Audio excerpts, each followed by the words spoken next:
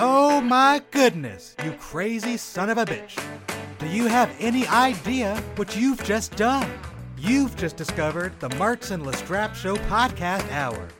This is the show that may or may not be an hour long based on your perception of time and how much I've got to say.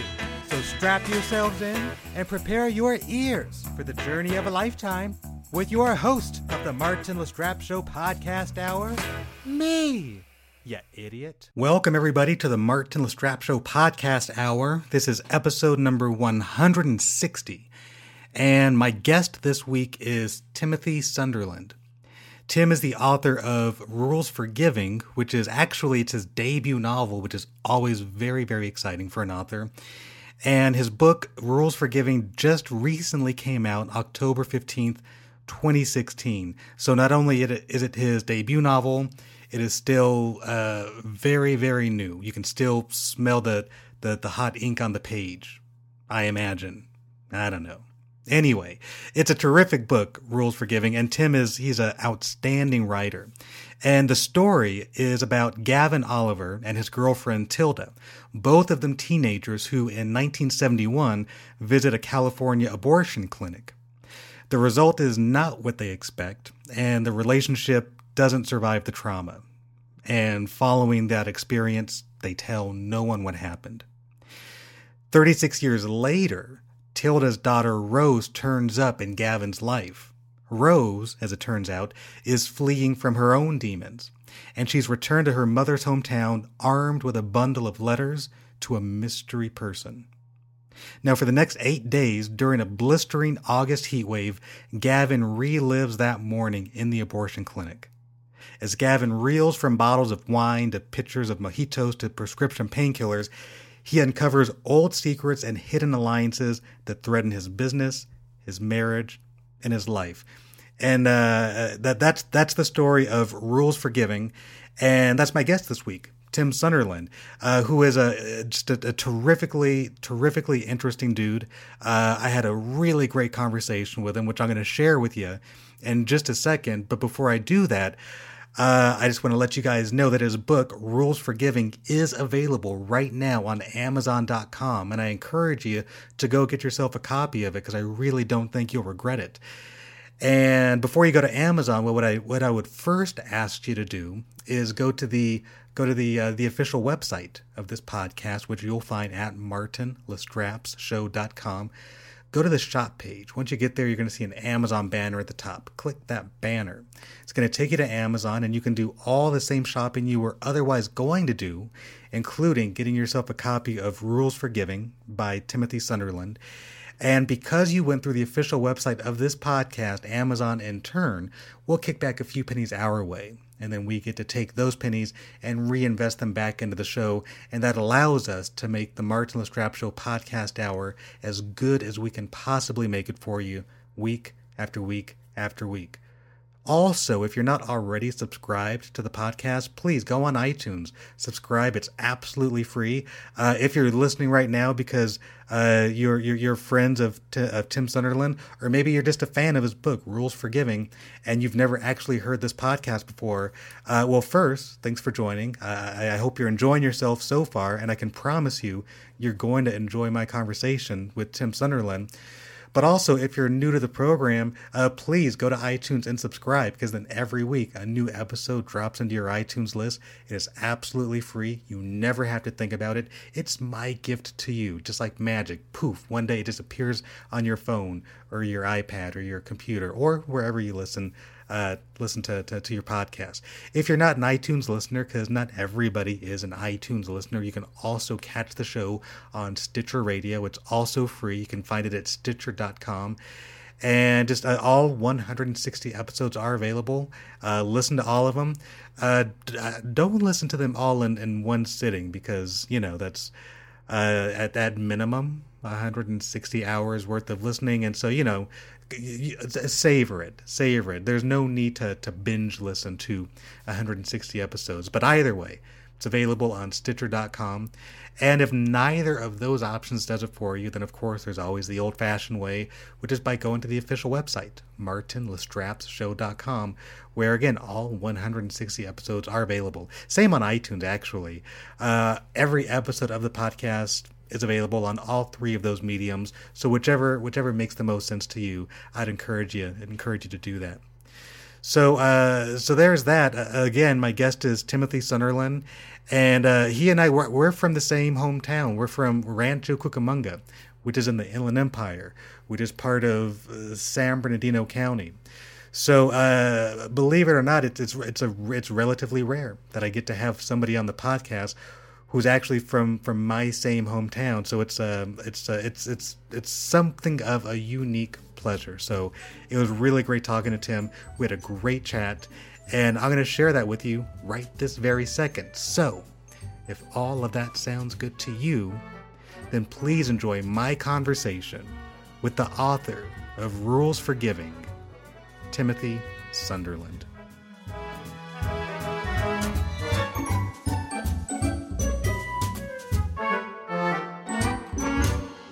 I'm a native Californian. In fact, I'm second generation on my mother's side. She was born in downtown Los Angeles. My father moved here when he was about 2. He was born in Illinois.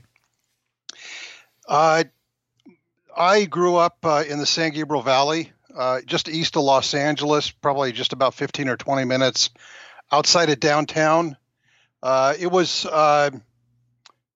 started out white bread America, but that area of Los Angeles, east of Los Angeles, has gradually changed over the years. So I ended up growing up in a largely Hispanic community that started turning Asian when my family moved out when I was 16. So that was kind of some of the background I had. In fact, I got to the point where I spoke some passable Spanish. I could actually hold my own. Anybody who's read my novel, Rules for Giving, will probably say, okay, that author went to Catholic school, and they are absolutely right. I'm a cradle Catholic. In fact, I grew up in a family that went to church every Sunday, and went to Catholic schools up until my sophomore year in high school, and I've got the scars to prove it.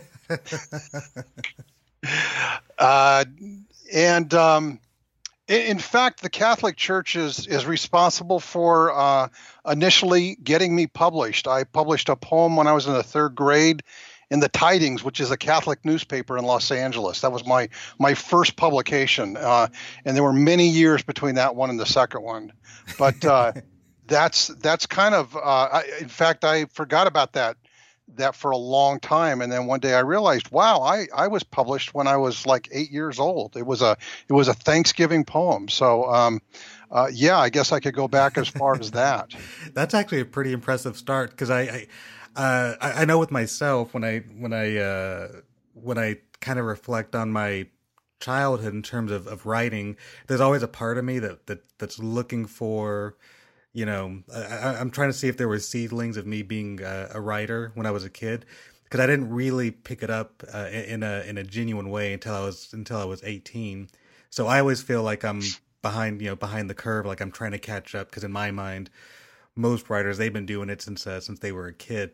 So since you published a poem as a kid, I'm curious, did you at that early? You said it was 3rd grade, by the way. Excuse me? Did you say it was in 3rd grade?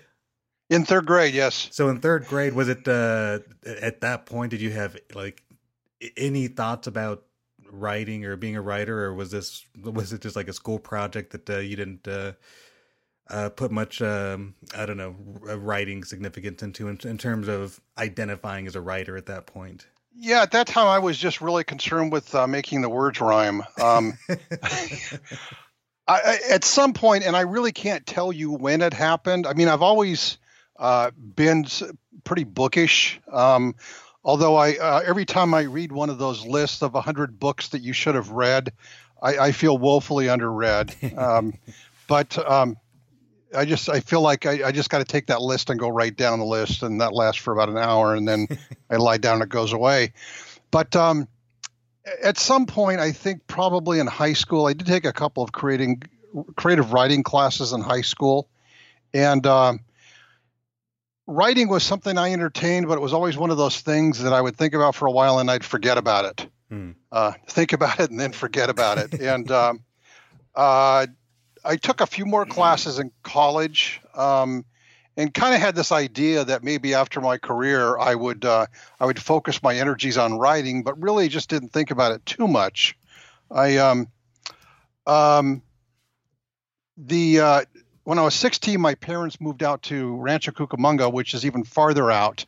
Actually, your stomping grounds. Absolutely. Yes. So this is about 1970, when I was introduced to public high school, which was completely different for me because I'd been a Catholic kid all my life. And somewhere along the way, I think in my senior year in high school, I read a novel by Joseph Wamba called The New Centurions. In fact, it was his first novel, and decided I wanted to become a police officer, which I did, became a police officer, and that lasted about 19 months, and I crashed and burned. Oh, wow. Difficult job, really difficult job. And I think at the end, it was kind of by mutual agreement that this just was not my calling in life. But I was, at that time I didn't realize it, and I was really shattered.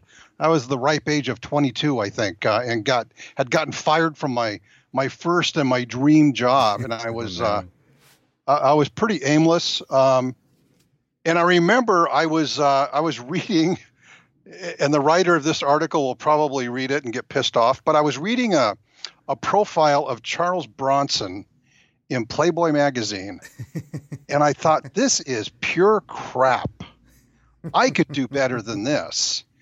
And that was kind of the epiphany. It was like, oh yeah, I used to think I could write. And part of it also came from the fact that being a police officer, the job there's so much writing involved in being a police officer, in putting together a narrative and structuring a report, and leading a reader down this path to say, this is what happened, and this is who did it, and this is why. I found that wasn't far off to be able to do that. At least I thought that way. Uh-huh. And that's when I started writing a little bit more earnestly. Not quite then. I realized that one of the ways I learned how to write reports as a police officer is I worked as a dispatcher prior to that at a police department, and one of my jobs was to go through and summarize reports into about 2 paragraphs. So I read a lot of reports, and I always felt that the reason I was able to write reports pretty well is that I'd read a lot of them. And I thought, okay, I'm going to go back to what I used to do as a kid and read as much as I possibly can. That was kind of a period after the police department, which involved a lot of beer and a lot of dope smoking and a lot of other things that I won't admit to publicly, although there are a few times I should have been dead. And a lot of reading. Just read stuff that I can't even go back and read now. I thought I was a much younger man and willing to suffer through much worse prose at that time of my life. Now I don't have. I'm thinking, I'm 62 now. I'm thinking I don't have the time to read this again. But I did a lot of reading and started messing around and experimenting with some short stories, and ultimately got married. And experimented some more. And let's see, it was about 1982. My wife's sister was married to a bicycle racer. And I went to a couple of local races, and I met this guy that edited a local bicycle racing newspaper in Southern California. And I was talking to him, and he said, would you like to write some articles? And I said, sure. And it kind of took off from there. I'd actually been published prior to that in the LA Times. I wrote an article in the LA Times about Italian POWs during World War II that had relocated in the Rancho Cucamonga area, as a matter of fact.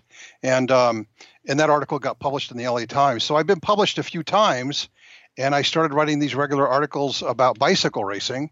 And next thing I know, I was getting published by Bicycling Magazine and a few other publications outside. And I realized, this fiction thing is way too damn hard. Nonfiction is a little bit easier. And sort of got away from what took me to writing, but in a way, it still kept me in writing. Wrote about bicycle racing for 2 or 3 years, which was kind of a good time to be in bicycle racing as a journalist. The Olympics came to Los Angeles in 1984. Bicycle racing was a small enough sport that you could go out to a local race and see Olympic caliber talent. Oh, wow. It was pretty easy to do. In fact, a couple of local racers from Southern California were in the Olympics. And so you got to rub elbows with these people who were top-notch athletes. And also about the same time, I met an editor from Motor Trend who coincidentally, again, lived in Rancho Cucamonga. See, we're really a hotbed out here. And so I was able to eventually write articles for some of the specialty magazines they had, Corvette annuals, even wrote for Motor Trend. And at one point, I was on the press pool for Motor Trend magazine, which was really nice because about every 3 weeks I got a new car to drive. Oh, wow. For probably a year and a half, 2 years, I never drove my own car. I just went from one car to another. Interesting and unique opportunities. I was actually curious. So, I'm sorry, I don't mean to cut you up, but I was very curious because the Los Angeles Times, Outside Magazine, Motor Trend, covering the Olympics in 1984. These are all super impressive accomplishments for anybody, let alone somebody who's engaged in writing and journalism. And on the one hand, there's there's almost like a humility as you talk about it, but I'm listening to all of this and I'm extraordinarily impressed, and so I can't help but wonder, how.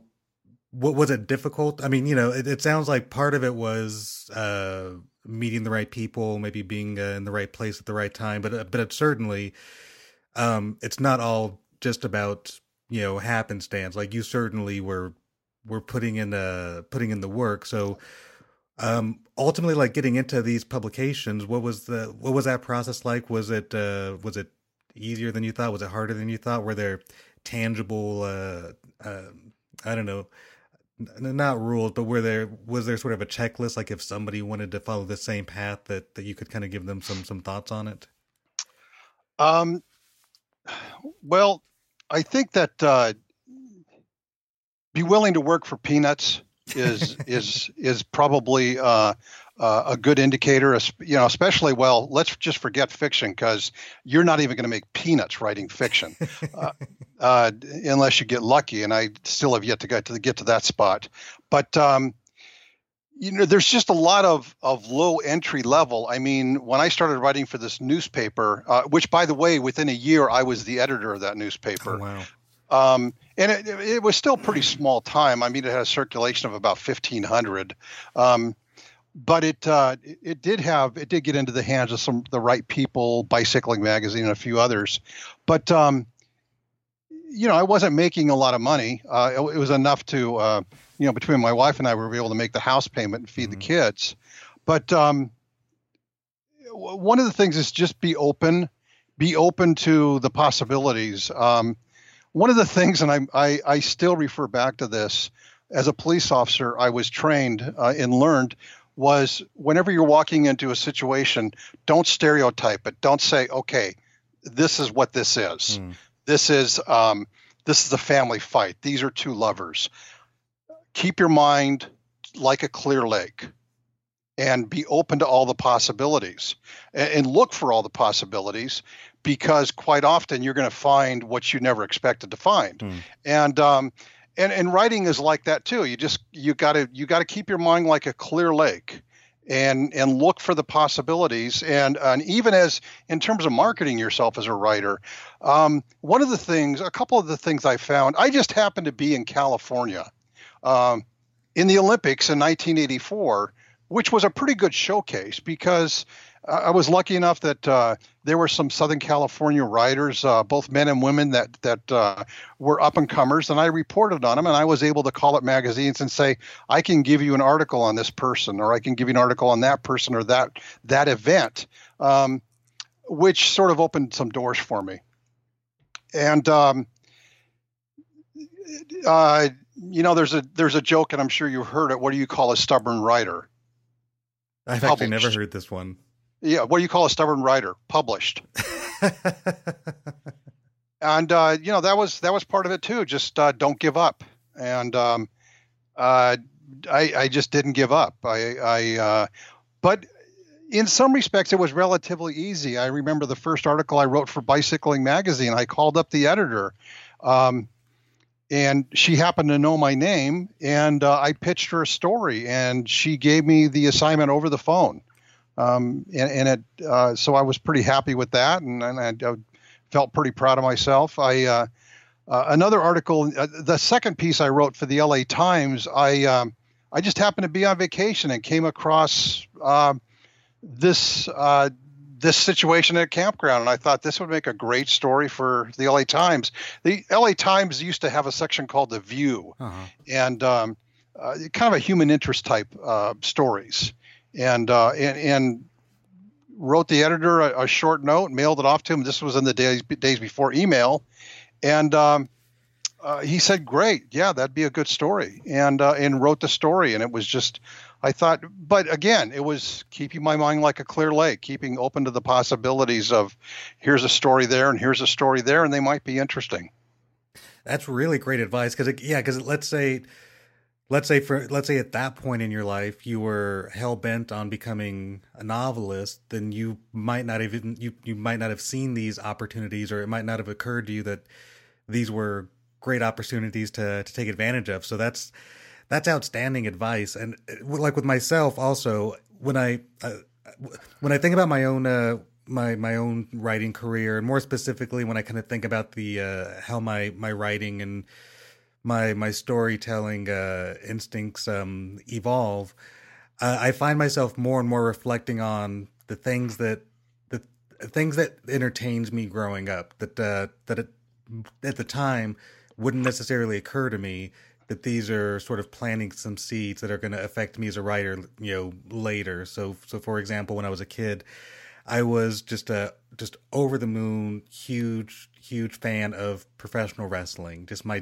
days began and ended with Hulk Hogan and Andre the Giant and Jimmy Superfly Snuka, and Saturday and Sunday afternoons, and I wasn't thinking in terms of, this thing that entertains me will impact me later as a storyteller, when I'm thinking about, character arcs and stories and heels and baby faces and things that happen in wrestling, that I just enjoyed it. But then when I write stories, so often, sometimes subconsciously, sometimes very much in the front of my brain, I find myself reflecting on things, just storytelling principles that I learned from professional wrestling that help me with my storytelling now. So when you reflect on your own storytelling, particularly as a fiction writer, are there things that you can look back on as a kid, things that entertained you, that you realize, oh, this actually taught me things about storytelling that I didn't realize I was learning at the time? That's a really good question. My fallback answer when people ask me that question is, I tell them, well, I'm at least 3/4 Irish, and the Irish are great for telling stories. My father was a great storyteller. And if that's one thing I got from him, although he didn't do it professionally, but my father was always up for a joke, always up for a good joke, and I think that's probably initially where it came from. But I think getting even deeper than that, it's just the drama. It's just the human drama of a story. I mean, I was at the LA Times Festival of Books last weekend, and there was a T-shirt there, and I really wanted to get one. It said, "Bad choices lead to good stories." I thought, yeah, that's a really good one. And I just look at things like, for instance, during my time reporting on bicycle racing, and one story just stands out to me particularly. It was a drama between these two racers, and there is a screenplay in there, and I keep telling myself, Tim, you're going to write that screenplay, because it was this story of human drama, and it had conflict, it had fights, there were confrontations and immense tenderness. At the end, it was just it almost brought a tear to your eye to see how it ended, and it was just amazing. And I keep telling myself I'm going to return to that story someday. There were things that happened to me as a police officer, and the problem with writing about anything about police officers is that tends to take over the story. It quickly turns into a Joseph Wamba or a Michael Conley story, but that's only, at least the stories I have are only, that's part of the story. That's not really, I mean, the fact that the guy was a police officer, that's part of the story, but this is what really happened over here. I haven't been able to deal with that yet, and I haven't read anybody that does deal with it. That as soon as you introduce the fact that the guy was a police officer involved in law enforcement, bingo, that becomes the story. That's where people want to go. It's I kind of liken it to there was a Chinese restaurant near me, and they introduced a dish of orange chicken and bacon, which kind of sounds interesting, but it was really a flop. Because you can't take two strong tastes like that, orange chicken and bacon, and put them together. It just doesn't work. And writing a story in which one of the characters happens to be a police officer just doesn't work, because you've got these strong tastes, and they tend to cancel each other out. That's a good analogy I can give you for that one. That's an interesting point. Are there if at some point down the line you decided to go ahead and write a story about a police officer because you do have so much personal experience, are there stories about police officers that you personally experience, but you don't see them out there in novels or television or film? Yeah, I've seen some stories. I mean, some of them are just different and unique. I haven't really thought about that question, to tell you the truth. There's one that I've worked on. I actually worked on. It's got a point of view problem, but it was a short story about a gay police officer in Fontana, of all places. And I'm still working on it. I think it has some promise. I think it has some possibilities. Oh, that's cool. That's cool. So you were a police officer for you said 19 months. Right. And then also you got into marketing for, if I'm not mistaken, for 20 years. And I'm very curious about this, in large part because I want to know how closely related your life was to Don Draper and Mad Men when you were working in marketing. So tell me a little bit about your career as in the field of marketing. Okay, I'm gonna have to confess first of all that I've never watched Mad Men. That's okay.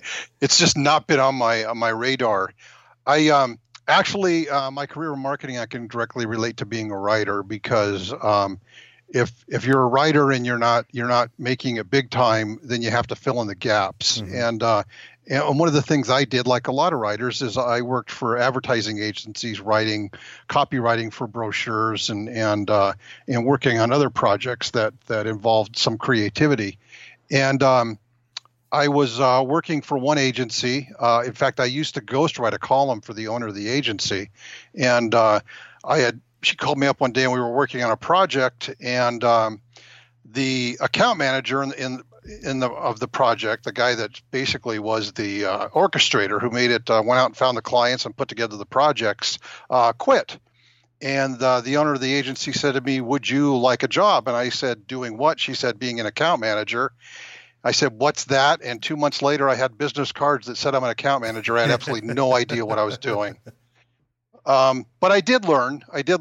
And I worked for about 12 years for one agency, this agency in Upland.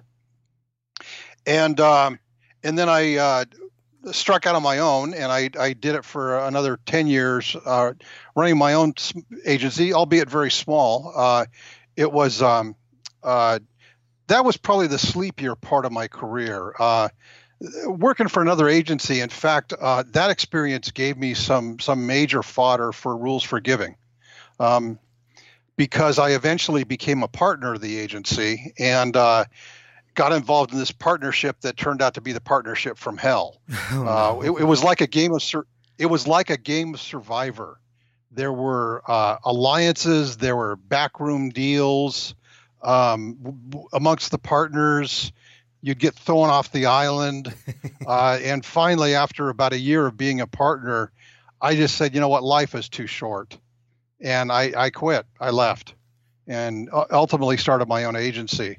But that experience, I guess what I did is I took that experience and said, what if I had decided to stay at that agency? And what if I had prevailed in the partnership wars? And that kind of became one of the stories and rules for giving.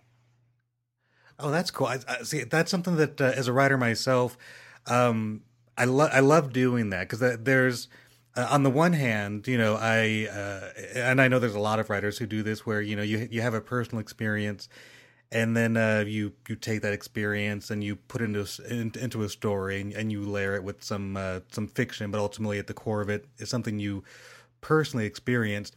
But the other thing that I really love doing in storytelling is I had an experience that went one way, but I'm fixated on what if it went this way, what would that have looked like, what would it have felt like, and then kind of writing a story from that perspective. And I think there's so much I don't know, there's just so much sort of fertile material and just letting your mind wander into what if I would have made a left instead of a right, and then looking at all the best and worst case scenarios. There's a lot of really great storytelling in that. But also, you said you started your own firm, and again, for me, very similar to getting published in the LA Times and Outside Magazine and Motor Trend and covering the Olympics. That's a very impressive thing that comes off as it almost feels like it's probably so normal to you that it's easy to take for granted that's a very impressive thing for somebody like myself. So I would love to hear just a little bit about what goes into starting your own marketing firm. Another good question. I think like anything, if you do anything for long enough, and sometimes you don't even have to do it for that long, it becomes sort of ordinary. Like, yeah, we did that. I did that. That happened. I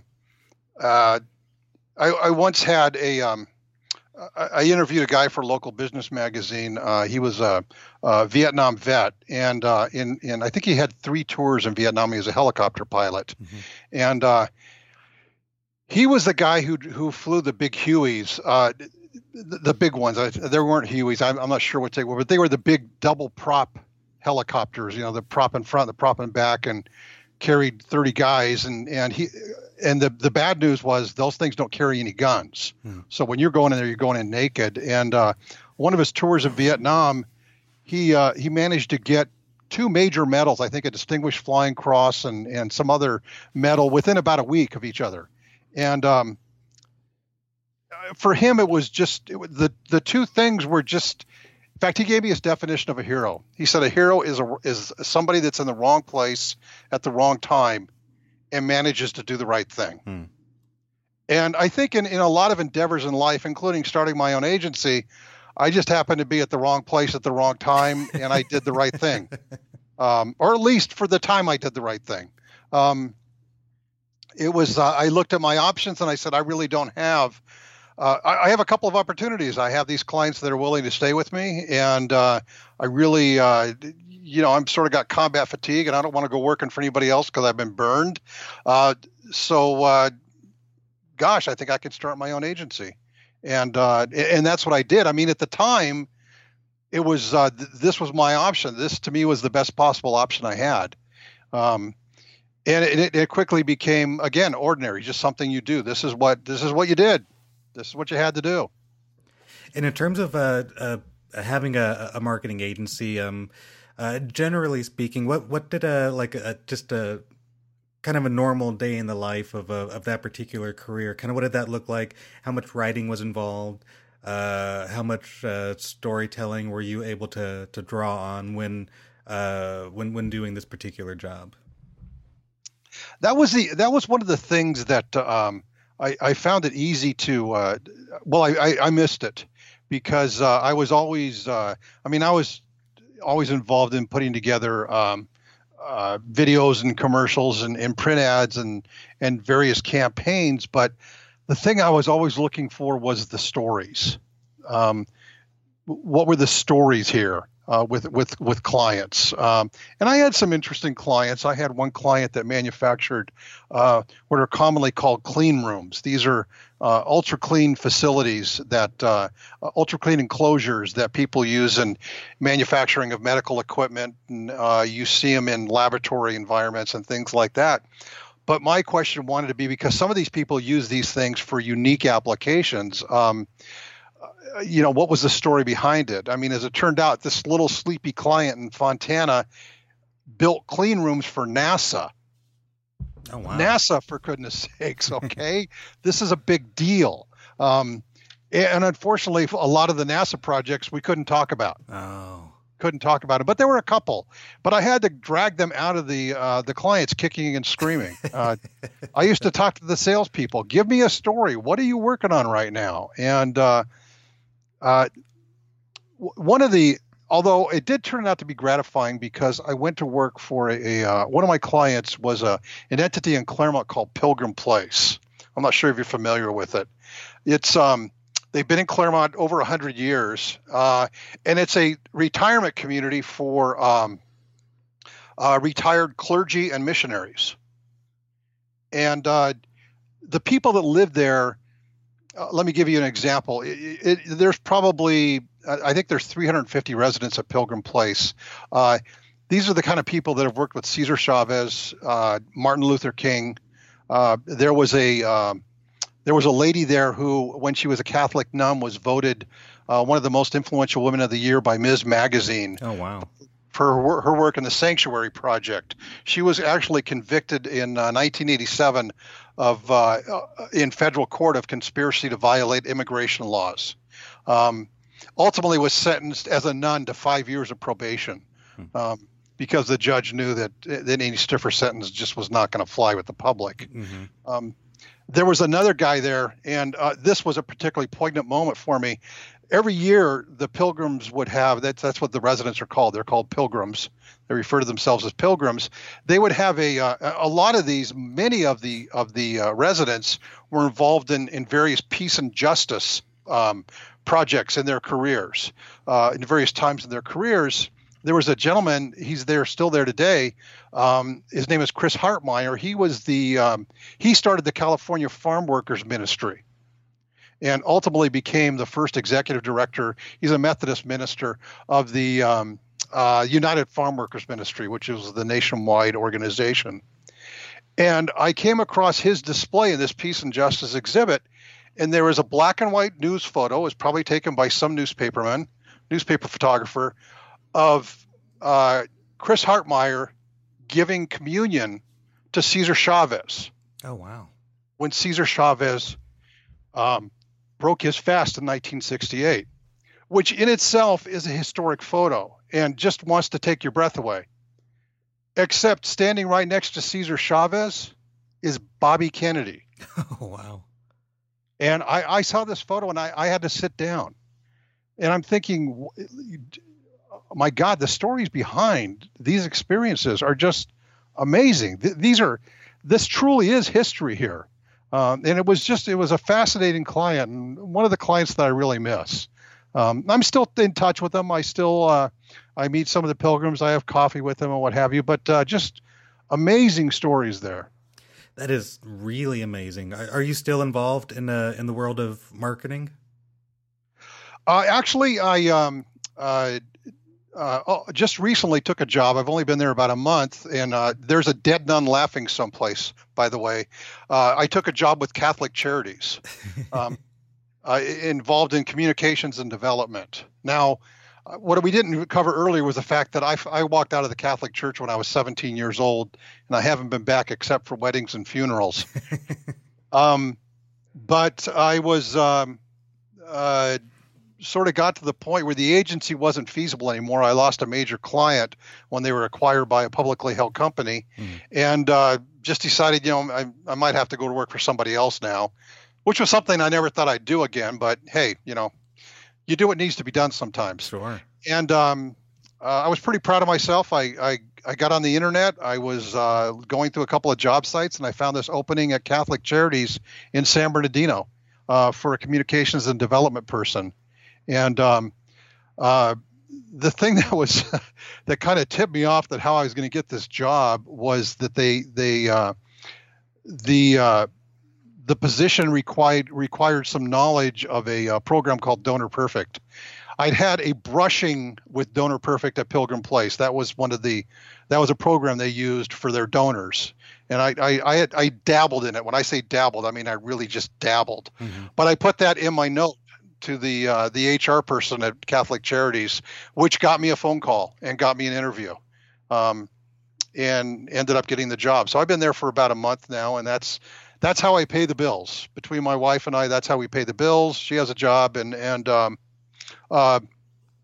right now I'm trying to rearrange my schedule so I can still write, which I know I could do. I've got to get the discipline to be able to do it again.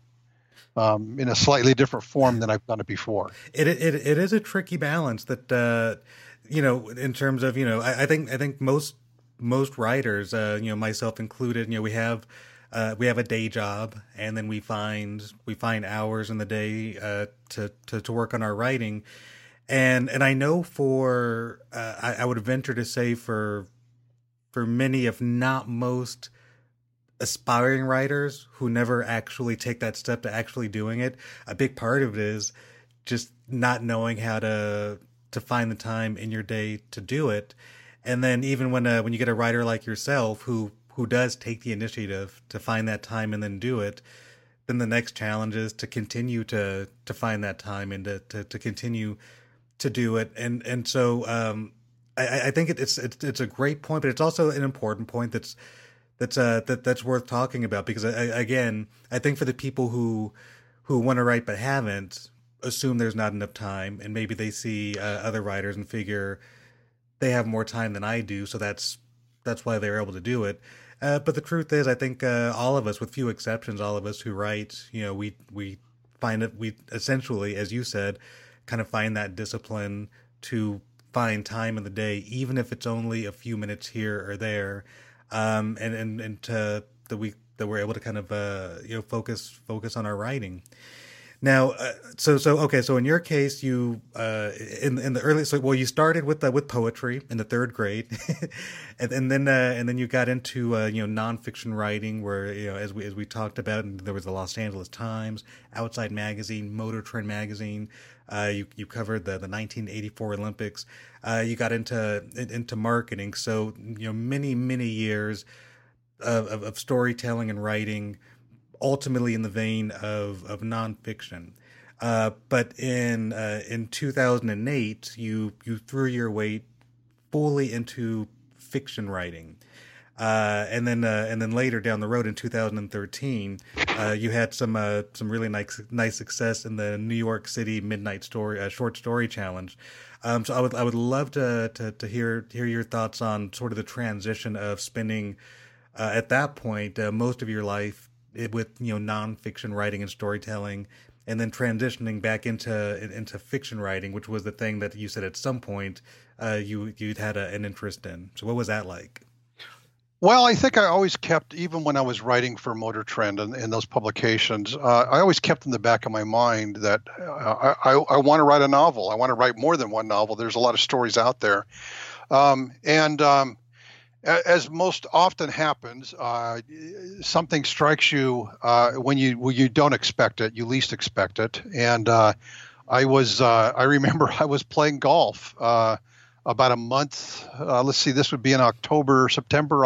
I think it was the end of September in 2008. It was blistering hot, and I would usually go out on Friday mornings at the crack of dawn and do 9 holes at Upland Hills. Mm-hmm.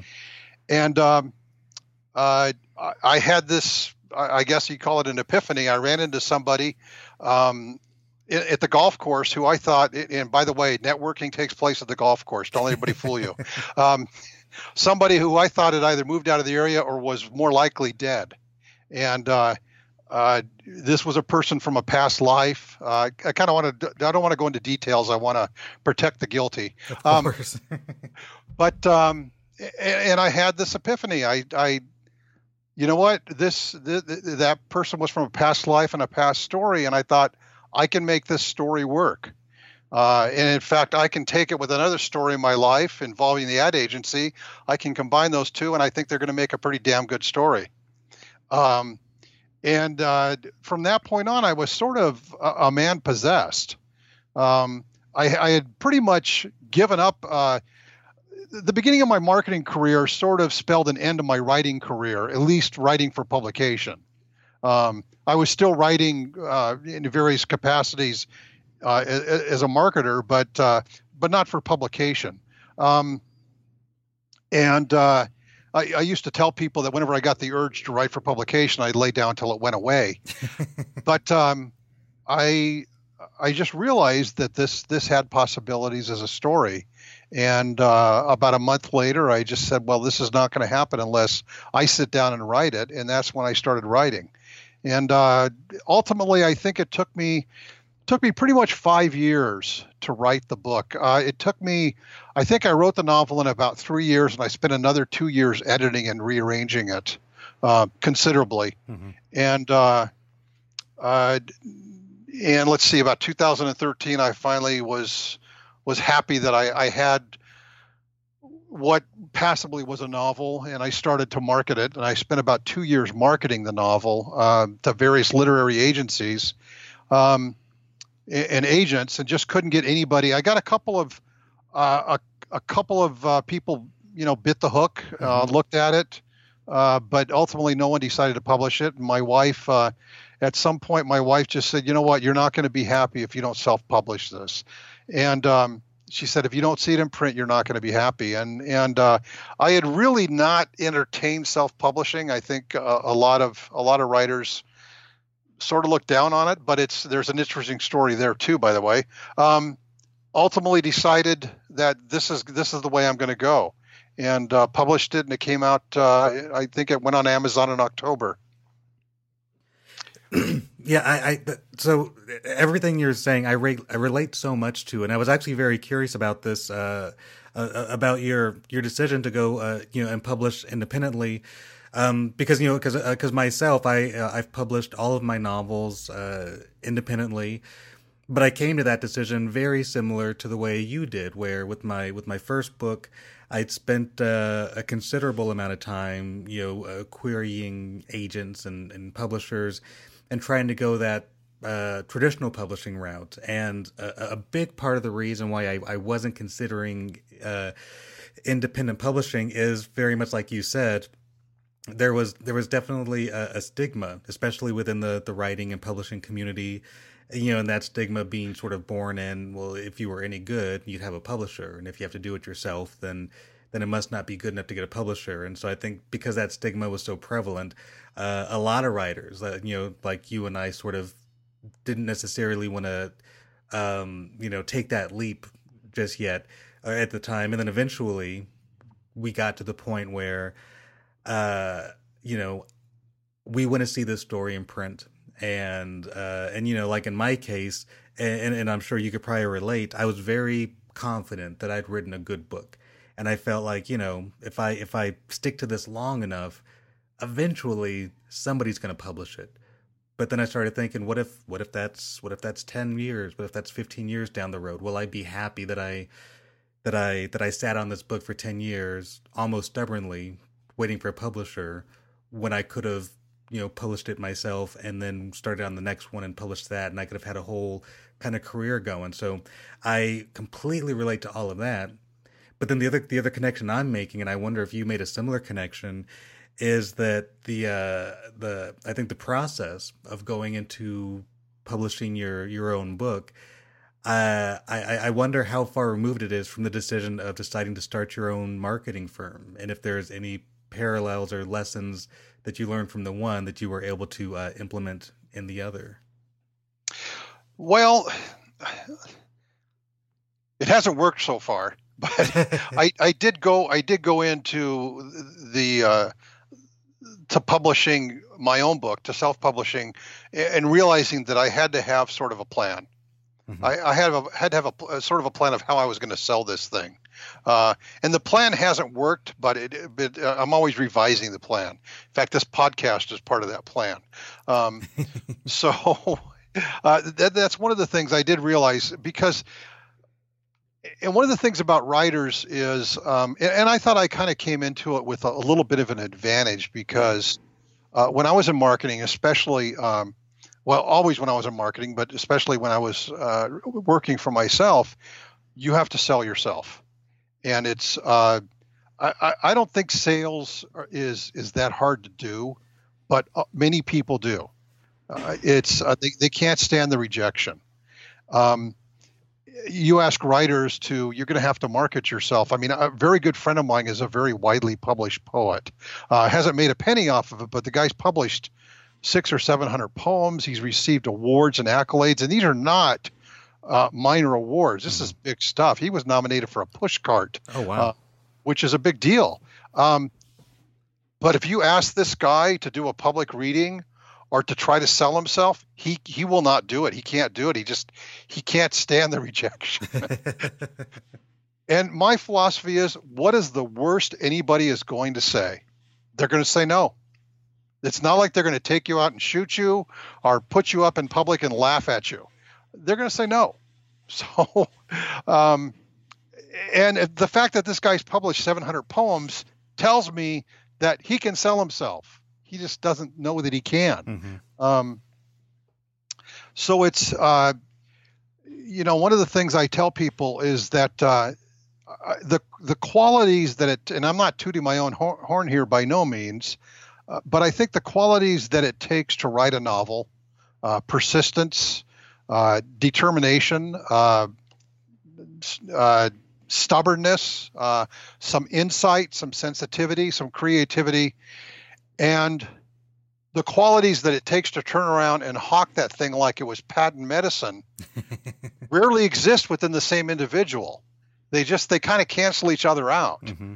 So it's hard for writers to publish their own work, and it's and that's why I think you're seeing a lot of writers that are self-published. And I don't really follow him too much, but there's a gentleman out there named Joseph Conrath, I believe his name is, who writes a blog, and he's pretty upfront. He says, "Hey, you got to get out there, and you've just got to promote yourself, because that's the only way you're going to do it. Nobody's going to do it for you." I mean, even I did a lot of research.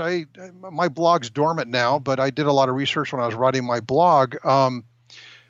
Even the publishers. I mean, if you manage to get a publisher, they're going to rely on you to do a lot of the marketing. Absolutely. The days of, I mean, I don't know if you saw the movie Genius with Colin Firth and Jude Law. It was the story of Max Perkins, who was an editor for Scribner's. And he took Jude Law's character, which was Thomas Wolfe, and nursed him through this manuscript, and then marketed. Those days are gone. Mm-hmm. The last thing an editor wants to see is a box of unorganized papers dumped on his desk. They want to see perfect manuscripts. They want to see marketing plans. I mean, I can't tell you how many times I looked at the page for an agent and they said, "Submit your novel along with a marketing plan." Wow. Yeah. Listen, I've been doing this podcast for, I want to say it's been about 3 years. I've done nearly 200 episodes. The great majority of the conversations I have are with authors like yourself. So I've talked to traditionally published authors. I've talked to self-published authors. I've talked to New York Times best-selling authors.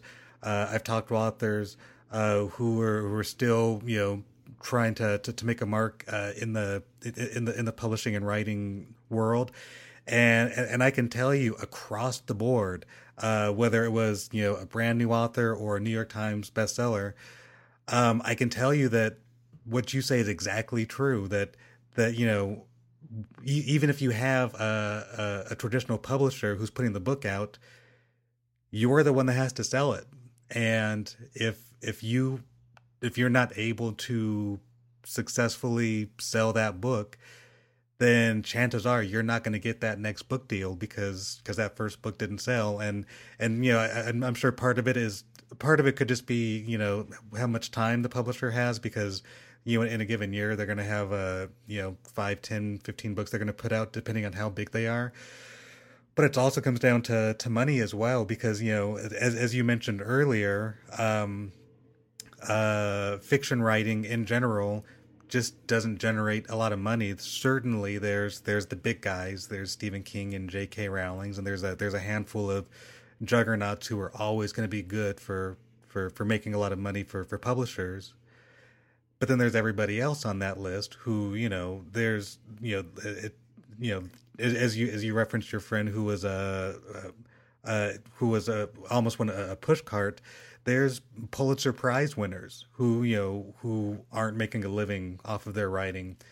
So there's just not a lot of money in it. And so for that reason, right, these publishers, they can't really afford to financially invest in marketing all of their authors, let alone say a relatively new author, or ironically an author who, like say somebody like Stephen King. Chances are he's going to get more money put into marketing his book, even though ironically he doesn't need it.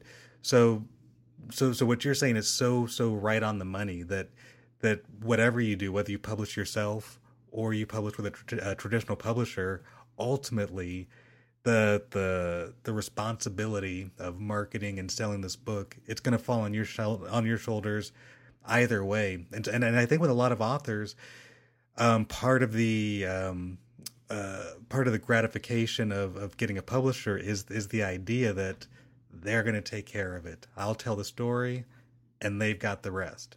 And then, that rude awakening of, cool, they published the book for you, and they designed it, and they edited it, and they got a nice cover, and they've got into the distribution channels. So it's on Amazon, maybe it's on the shelf at Barnes and Noble for a couple of weeks. But now you've got to sell it, and if you've not mentally prepared yourself for that, it can be a difficult road.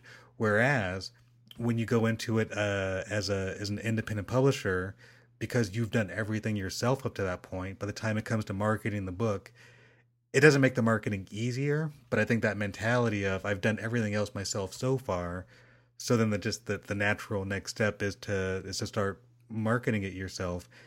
And myself, I don't have a marketing background at all, so I published my first book in 2011. So since then, it's just sort of been just on the job training, just trying to do my best to figure out how to market myself and market my book. And, right. And then the one thing I could definitely say is that talking to other authors who've enjoyed success, is there's no silver bullet. There's no one path. Everybody has a very unique path that's some combination of hard work, stubbornness, and good fortune. And so with yourself, you kind of talked about, and I think it's self-deprecating that the plan's not going as well as you wanted. But the truth is, that's how I think that's how all these novels start, and we just sort of feel our way through the process. And even with my book, I've enjoyed certain success with my novels, but some of the success I've enjoyed, they're not necessarily things that I can reproduce. They're not things that I can sort of reverse engineer and figure out what I did with that, because a lot of it was good fortune, being in the right place at the right time, having the right person take notice of me, and I have no idea how or why, but I'm just glad they did, and just things that I can't reproduce. So then I know that the only thing that I can really reproduce are I can tell the stories, I can put the books out, and then I can just sort of keep on that grind of trying to trying to find something that works. So honestly, with this first book, you're right on path. You're not. I don't think you're not doing anything that you should be doing. And of course, being on this podcast, I'm flattered that this is part of the plan. Well, to go back a little bit, I think there's two things. Number one, I think that for a lot of writers, whether they realize it or not, the publishing industry, in my estimation, is running scared. Yeah. They don't know. I mean, between there's a whole lot of factors that play into it. Amazon surely is one. Kindle is another one. Self-publishing is certainly another one. Fan fiction, although I don't know a whole lot about it, and what I do know about it, I don't like. But I think all those things, basically, people are running scared. The publishing industry is running scared. They see what they see as a threat to the status quo. Mm-hmm. And whenever you see those things, the people that think they're in control, they tend to go batshit crazy. And they just kind of hunker down and pretend this is not happening. And I think that there's a certain mentality within the publishing industry of that's what's happening. Is that the status quo is being threatened, and the truth be told, it's always been threatened. Mm-hmm. And the other thing is, in terms of for writers today who choose to self-publish, I go back to a quote from Lee Trevino, the golfer, who said, "The harder I practice, the luckier I get." And I think it's a matter of you just keep on doing stuff and you change it up, and someday your novel's going to fall into the right person's hands, and from there it's going to be it's just going to go crazy. And one of the things I do, and I don't do it enough, I want to do it more, is, I'm not sure if you're familiar with it, there's a website out there called the Little Free Library. And what it is a guide to people who choose to set up a sort of a self-running library in front of their house. They'll put together what looks like an oversized mailbox. They'll seat it with a couple of books. And it's an honor system. You walk by, you take one, you leave one. You take one, you leave one. Sometimes you take one. Sometimes you don't leave any. Sometimes you come back and you leave a few. I've seen a few of them around, but if you get on the website, there's a guide to them. You can put in your zip code and they'll show you where the nearest one is. And there's one in Laguna Beach. My wife and I go to Laguna Beach quite a bit, and I walk past one every time I go up there. And I've left a copy of my novel in there twice now. And I always subscribe it. I'll just say, left by the author on such and such a date. Enjoy the story, and sign it. And I had some promotional bookmarks printed up. And I throw in a handful of bookmarks into the book, leaving it there thinking, hey, you never know what's going to happen. Somebody might pick it up and they might be, a producer or something. You never know. But I'm trying to do all these things that sort of just spread the seeds. I love that. I love that idea. And also, for me, a big part of the joy of being my own publisher is that I have the room to be creative. So, as do you. So to have an idea, like just taking the book and dropping it off in one of those what was it called? The I think it's called a Little Free Library. Yeah, I've never heard of that, but I love that. But then the idea of just putting one of your own books there in a bookmark and leaving a note, or again, like this podcast, the two primary reasons I even started this podcast is, the first one, I just genuinely enjoy podcasts. It's one of my very favorite forms of entertainment. And then also, just in terms of promotion and marketing, I just figured it would be just one more way just to put my name out into the world and put my voice out into the world. And I could sort of network and intersect with all these other authors, and we can kind of cross-pollinate. And it was ultimately, at its core, aside from me having a genuine love for it, it really was just thinking of one more way to help bring attention to the main thing, which is the writing. So I think with all of those things, you're totally doing all the right stuff. Because here's the other thing is, it's and I'm not telling you anything you don't know, but it's so difficult to get traction or to get a significant amount of attention for your book.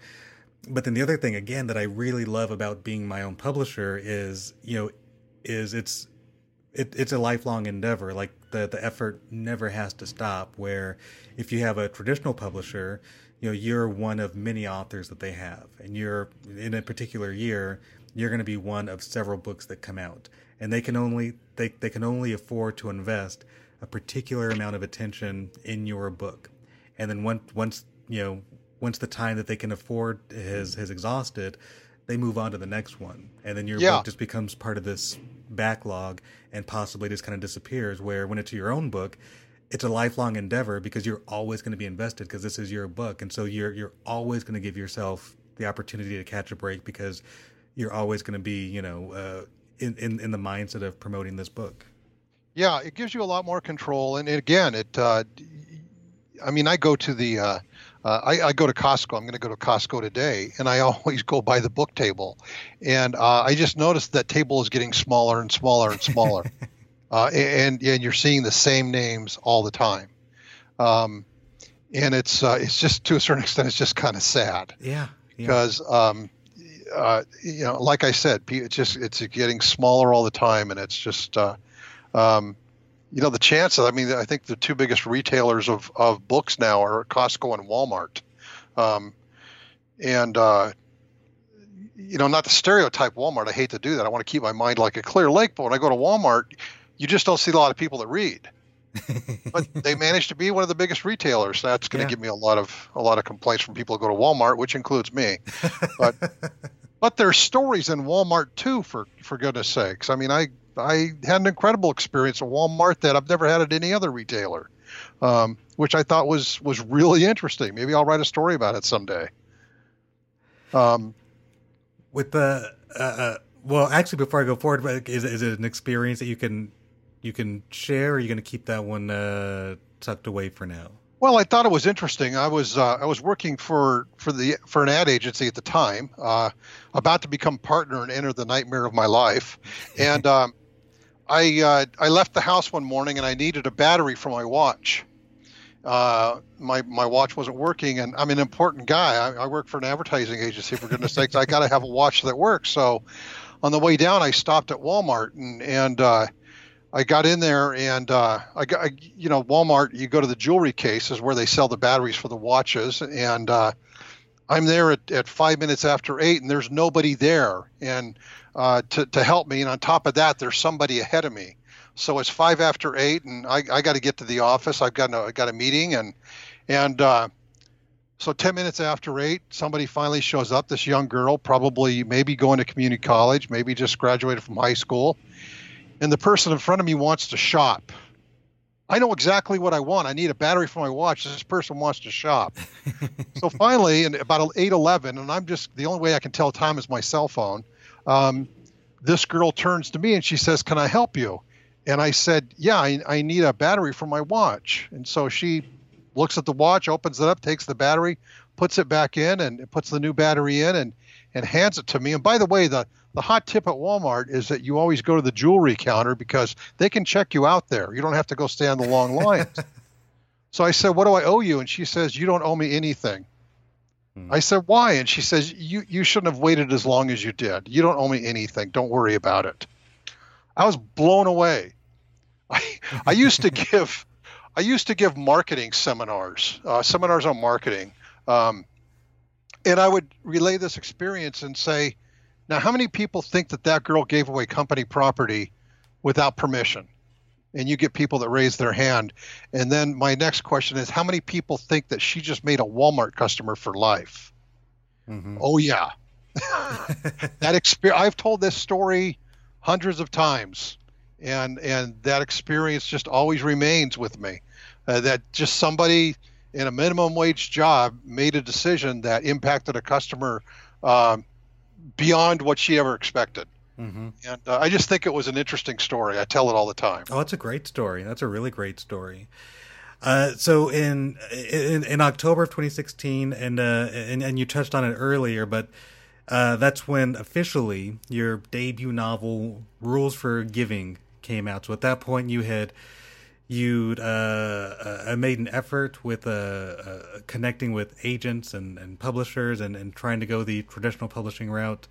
With the encouragement of your wife, you decided to go the route of publishing the book yourself, and then that journey eventually got you to October 2016 with Rules for Giving.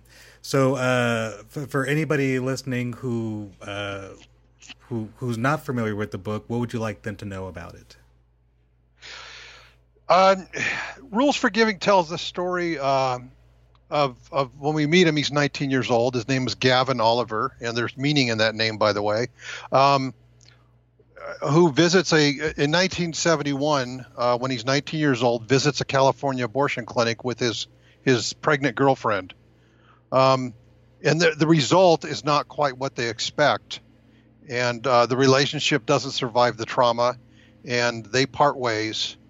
And 36 years later, that secret comes back to haunt them, which is pretty much the nutshell of Rules for Giving. But I've incorporated my experiences in the advertising agency because, like I said, this culminates 36 years later when these two people have to come back together again. Fate and circumstances pull them together. I guess my biggest badge of honor that I had with that novel is that I went to the Santa Barbara Writers Conference. This was back in 2013, when I still had not even thought about self-publishing.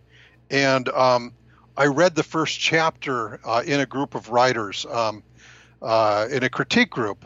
And the first chapter opens up in the abortion clinic. And I think I read 3 or 4 pages, and the moderator said, "Okay, you can stop now." And a lady in the back of the room said, "Can I breathe now?" So I realized I'd struck a nerve. One of the things I tried to do, well, I really didn't try to do it in the novel. Most of the things that happen, the good things, are things that happen without you intending them to. That I found myself making some social commentary, not just abortion, but in terms of the homeless, and in terms of LGBT issues. And I sort of pride myself on the fact that I think I made the social commentary without beating you over the head with it. Yeah.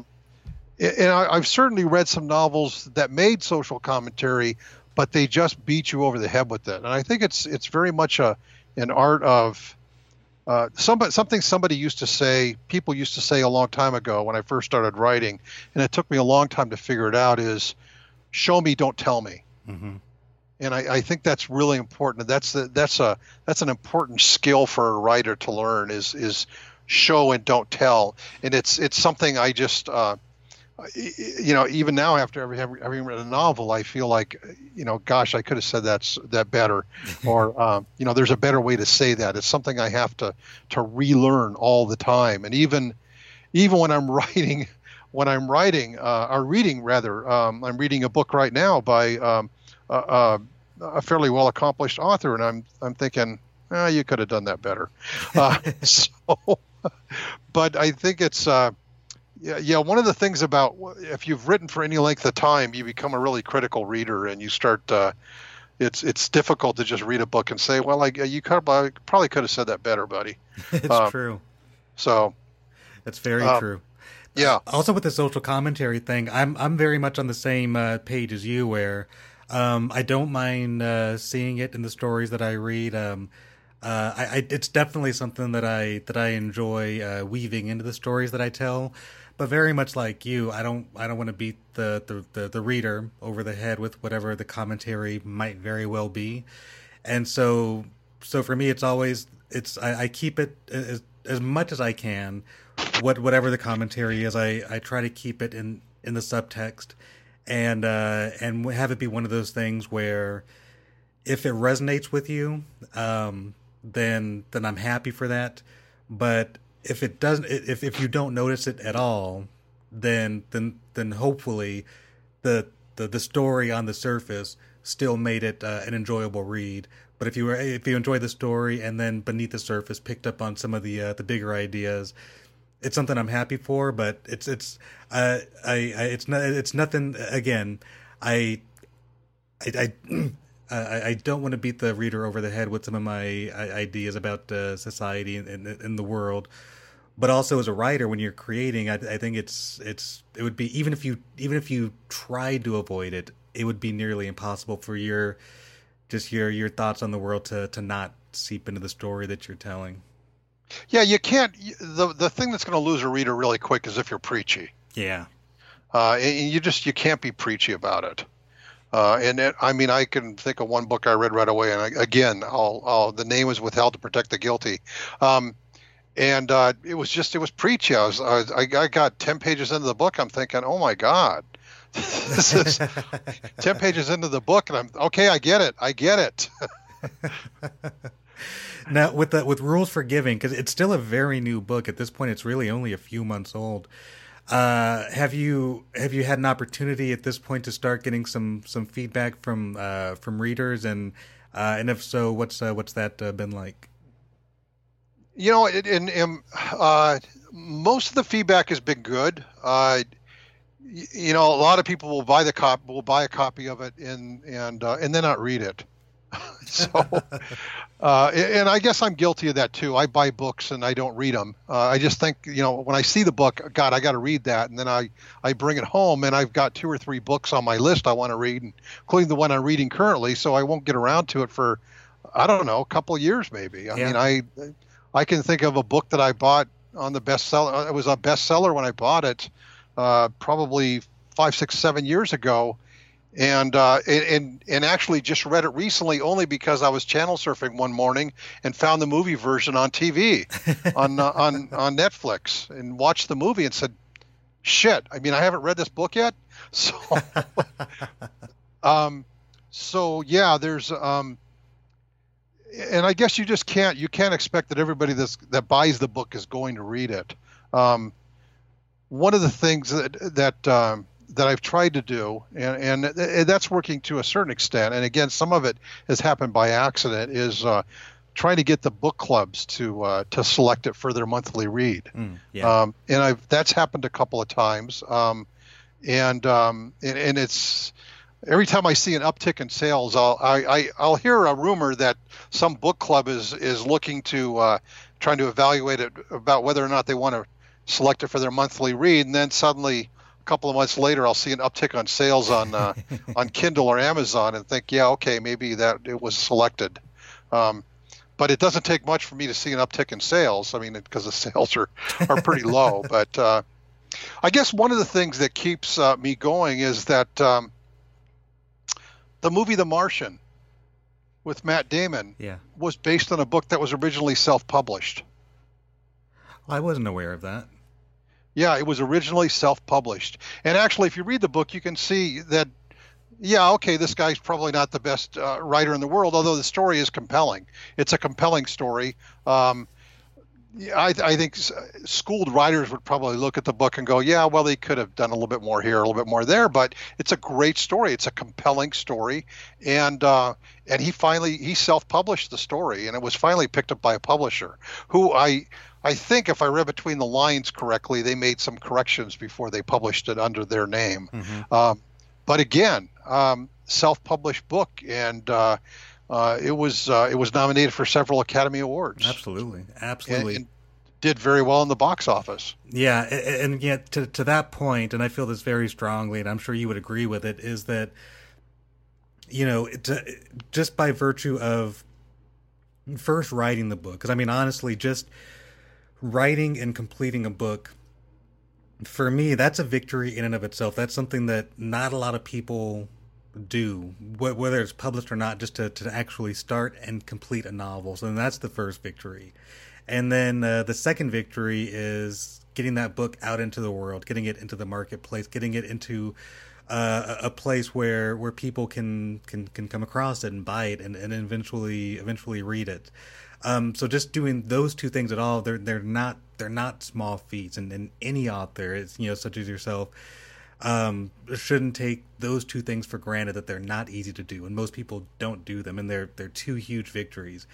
But then by writing the book and putting it out in the world, very similar to that terrific anecdote about The Martian, just by writing it and putting it out into the world, you now give yourself an opportunity to catch a break. Where if you didn't write the book and put it out there, you're not going to catch that break because there's no book to catch you a break. So even if in terms of book sales or promotions or whatever, even if it's in leaner times, just the fact that it's out there, you've given yourself an opportunity to catch a break, and then just by perpetually just getting out there and making people aware of it as best as you can,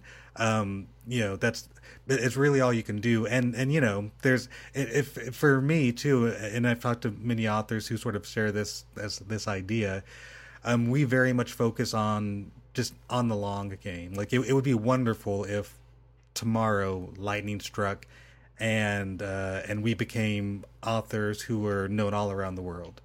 But in all likelihood, and this kind of takes me back to sales. And there's a couple of things, and there's a couple of sayings in sales. One of them is the sale you're guaranteed not to make is the one where you don't make that first phone call. Yeah.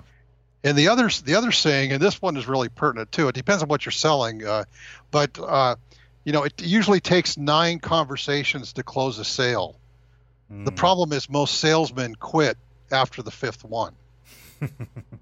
So, you can't. I mean, John Grisham is probably a good example. He wrote A Time to Kill, which, by the way, is a great story, and it was a good movie too. But it didn't sell, just did not sell. He sold it out of the trunk of his car, which is not too far from what I'm doing. And then he wrote The Firm, and that was a big hit. And suddenly the publisher goes back and looks at A Time to Kill and goes, "Oh, gee whiz, this was a good story."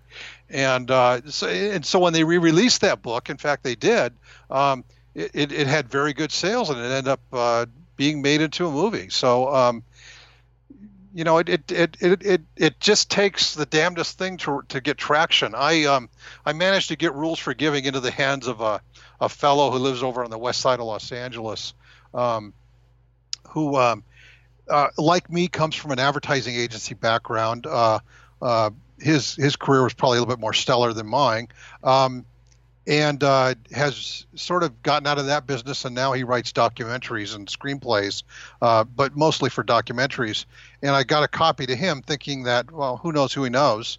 And he called me up and he was talking. He said, "Well, here's what I can tell you. You wrote your first novel. It's time to write the second one." So...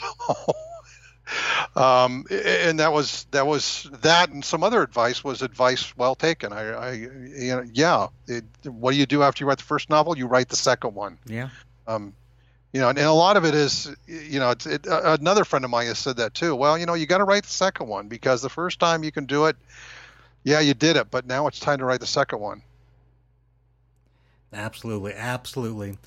Well, listen, Tim, we'll go ahead and start wrapping up. You've been terrifically generous with your time, and I've greatly enjoyed this conversation. Before we kind of get into wrapping up, if there's any way that folks listening, if they want to learn more about you and your book, or just any ways of being able to connect with you, please go ahead and share that. I have a website. It's called rulesforgiving.com. I really had to think all night for that one. And you can purchase the book on the website. You can read an excerpt. I like to think the first 10 pages are pretty captivating, although a few women have told me that they thought it was a little bit too intense for them.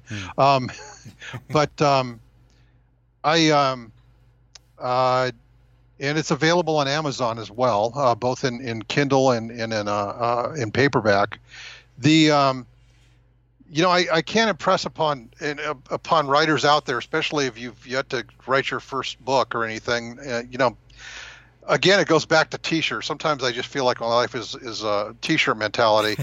I saw a T-shirt at the LA Festival of Books a couple of years ago, and in front of the T-shirt it said, "Even if it's crap, get it down on the page." Nothing happens until you start writing, and that I think that's one of the big blockades for writers is they feel like they got a good story. I certainly fell into this classification, but I just never started writing it down. And, to quote Ernest Hemingway, the first draft of anything is shit. And it's true. It's true because again, to quote Ernest Hemingway, writing is rewriting. You've just, that's probably the thing that I think is most important as a writer is realizing that you have to rewrite all the time, over and over and over. And that's one of the things that when you're a student, when you're in high school and even later in college, you don't really come to appreciate.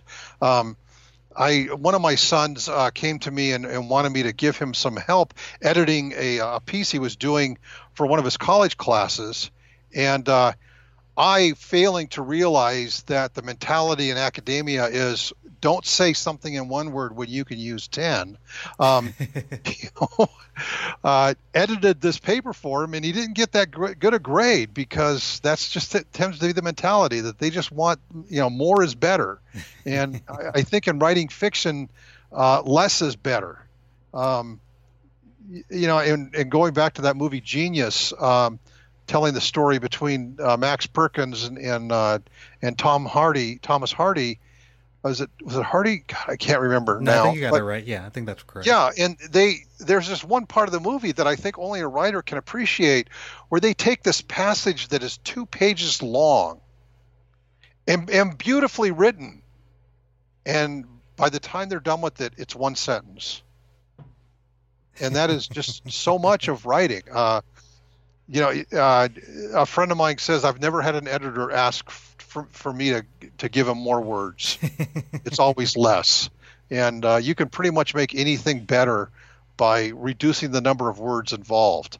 So that's something and that's really hard to teach. I think as a writer, you just have to acquire that ability to be able to go through and critically question the right for every word to be in your manuscript. One of the writers that's kind of I haven't read that much by him, but the books I have read have always been good ones. And he unfortunately passed away, was Pat Conroy, The Great Santini, Prince of Tides, any number of books. And I remember reading The Prince of Tides, and I think that book was 700 words long, and I don't think there was one wasted, 700 pages long. And I don't think there was one wasted word.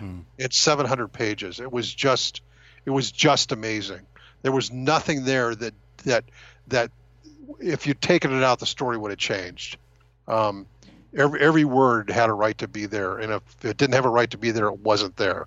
I think that's outstanding advice and a great viewpoint, because I totally agree with my own writing. Less is more.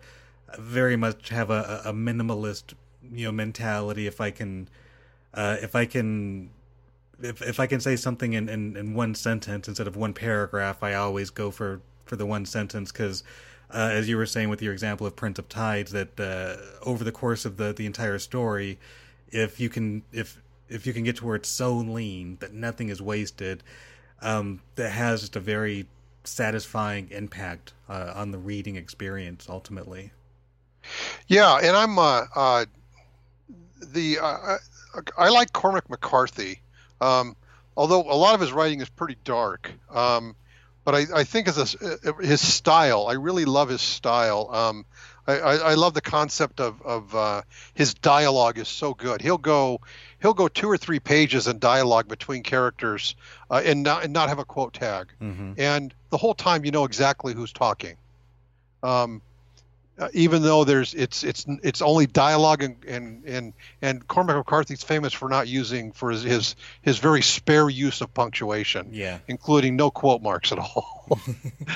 It's enough to drive you crazy, but he manages to pull it off. Yeah, I agree. It took me the first time I read a Cormac McCarthy novel, it took me a little while to kind of adjust to what he was doing, but then you do, and I in my mind, and I don't know if this is his mentality, but in my mind, I always kind of connect what he's doing to sort of the older tradition of oral storytelling. That if you were sitting in a room just telling somebody in a story, you wouldn't differentiate between quotation marks and an apostrophe or whatever. You would just tell the story, and I often sort of feel like he's tapping into that. When just in terms of the actual writing. And then I also wonder, I've told myself the story in my head that maybe when he first began writing and he got his first typewriter and it didn't have the button for the quotation mark, so he just started telling stories like that, and and he just got used to it. So for me, it could be either or, and in a way, I hope I never find out what the what the truth is. Actually, that's a pretty good observation. Yeah, the quote marks didn't work, so we just didn't have quote marks.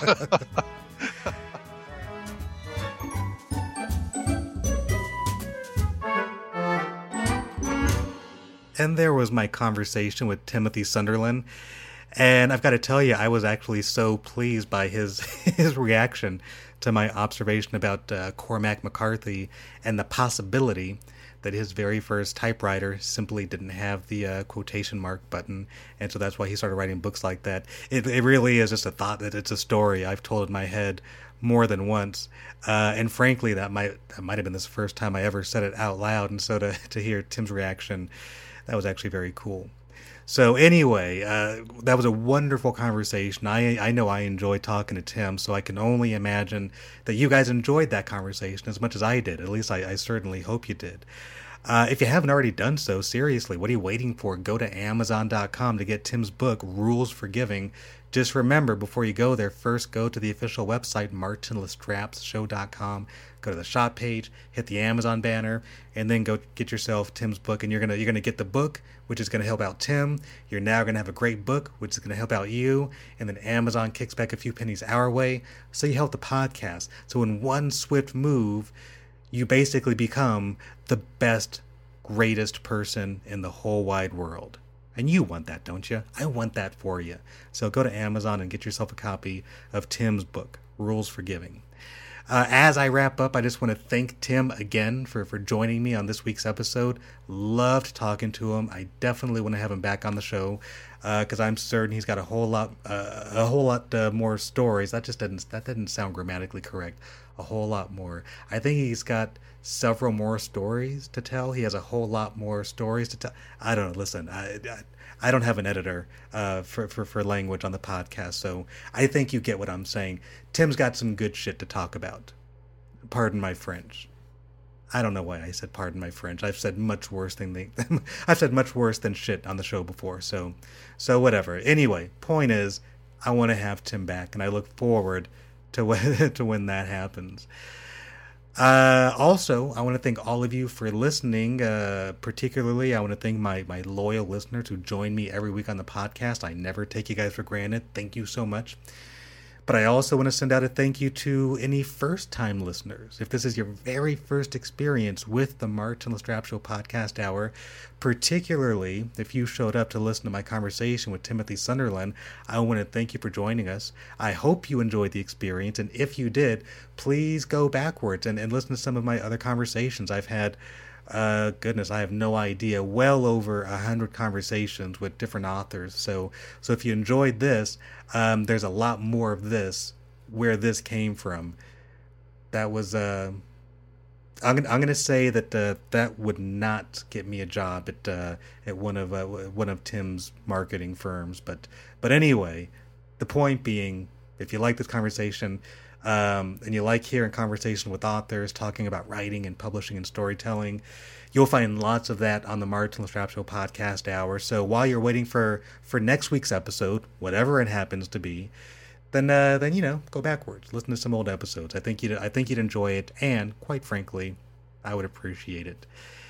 That's going to do it for this week's episode number 160 of the Martin Lestrap Show podcast hour. One more thanks to everybody, just an all-encompassing thank you, because every week I'm just so grateful, one, that I get to do the show, and two, that all of you join me and listen every week. Again, it is not a small thing, and it brightens my day. It really does. So thank you all for listening. Thank you all for tuning in every week. If this was your first time, listen, I'm basically repeating myself. I know that. Let's go ahead and wrap it up. Until next time, I will see you on the other side.